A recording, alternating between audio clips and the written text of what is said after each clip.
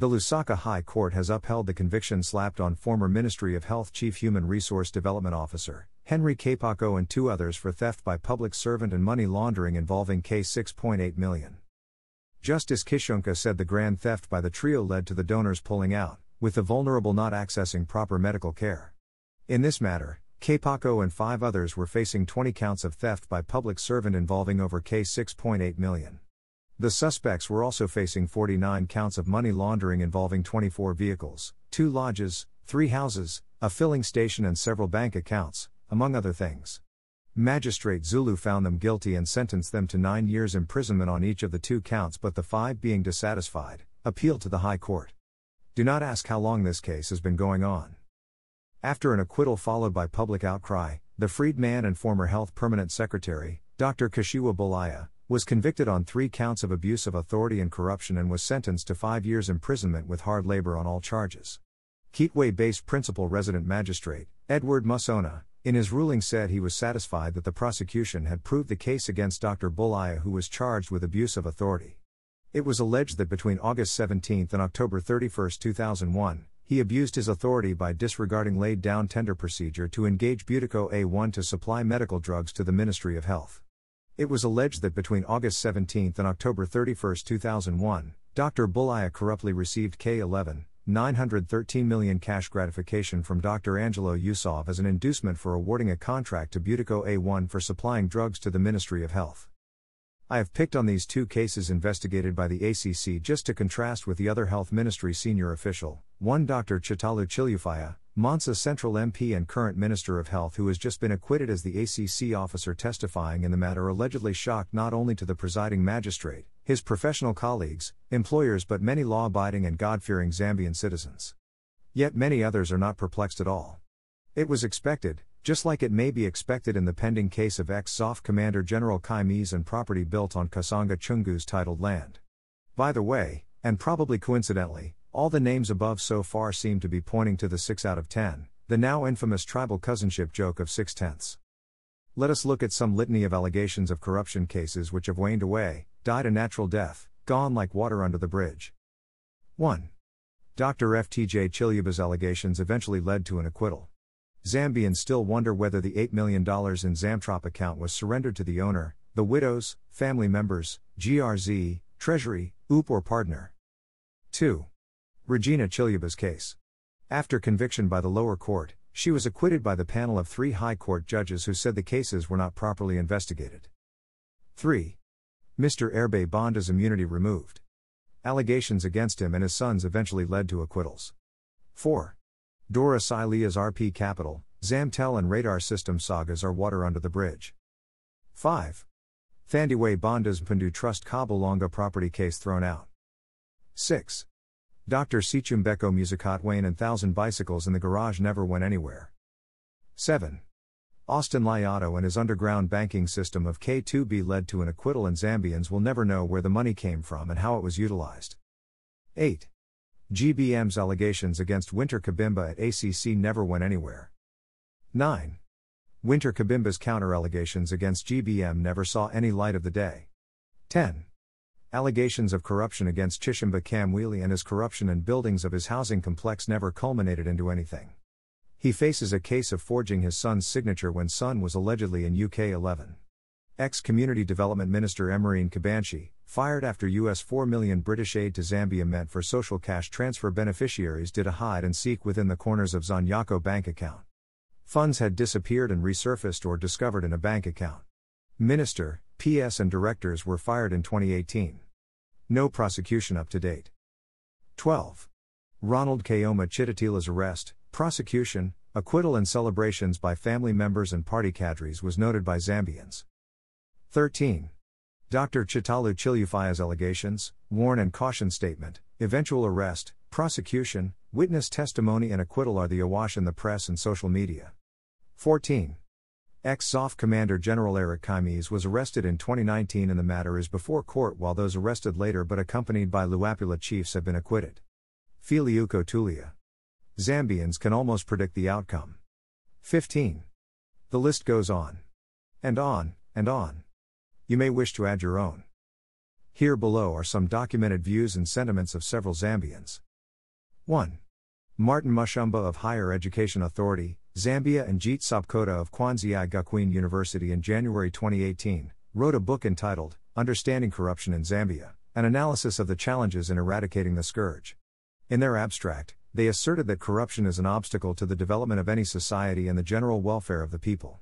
Among its dreadful effects include the compromise in economic efficiency, increase in the cost of doing business, and the deprivation of citizens' access to basic goods and services.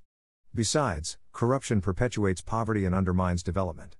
Apparently, corruption remains a major problem in Zambia despite the existence of a number of anti-corruption watchdogs and rigorous changes in the law to curb the vice. The public sector remains the most severely affected. Reviewing corruption trends in Zambia from 1964 to 2017 shows that corruption has increased since the transition into multi-party democracy and the subsequent economic liberalization of 1991. In this regard, many studies have been conducted on corruption in Zambia.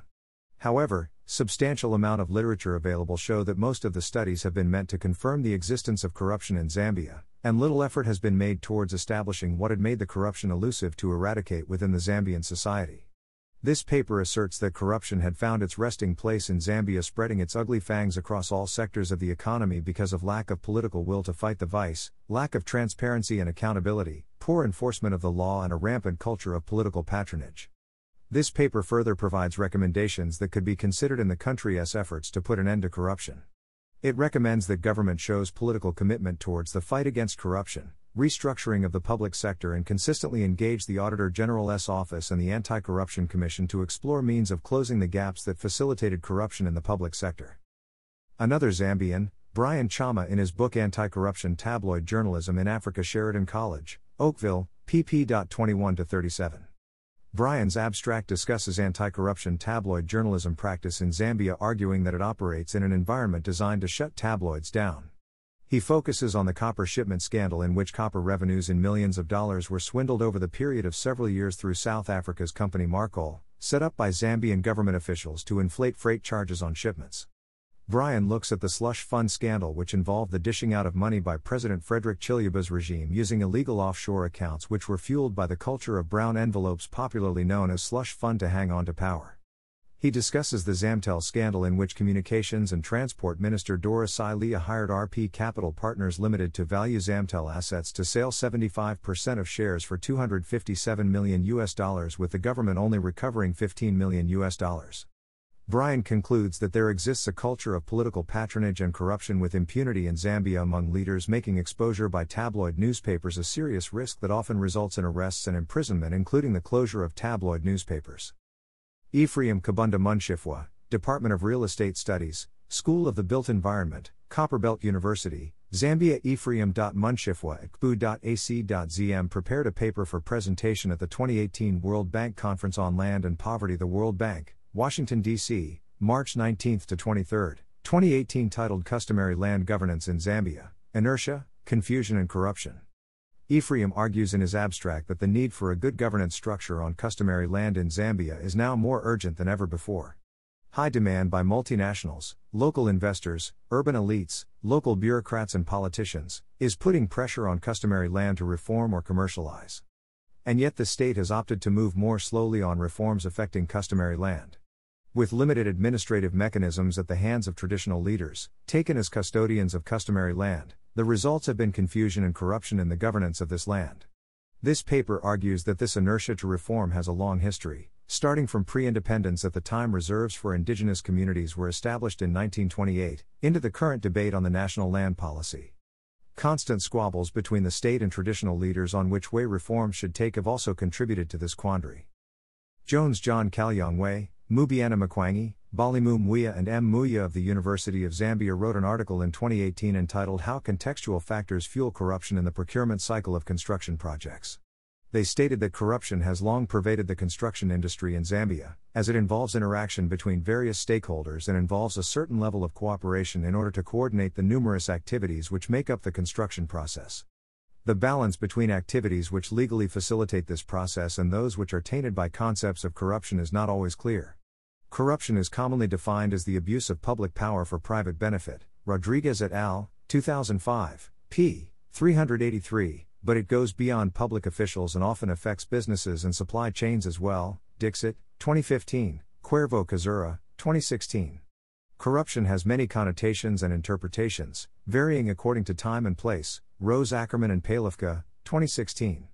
The common dimensions of corruption involve exchange, violation of norms, abuse of power, indirect victims and secrecy, Rabel and Kuhlman, 2008. The scale and complexity of many construction projects, together with the number of parties participating, the geographical locations where they are performed and the legal systems to which they are exposed can make them especially prone to bribery and corruption. This paper therefore is focused on how contextual factors fuel corruption in procurement in the construction sector. Findings from a 2-year study, Options for Reducing Corruption in Procurement, the Case of the Construction Sector in Zambia, reveal that how people are socialized to relate to parents, elders and leaders has an effect on how corruption is perceived. In addition, evolving culture has led to a misinterpretation of cultural norms and its current use is aiding corruption.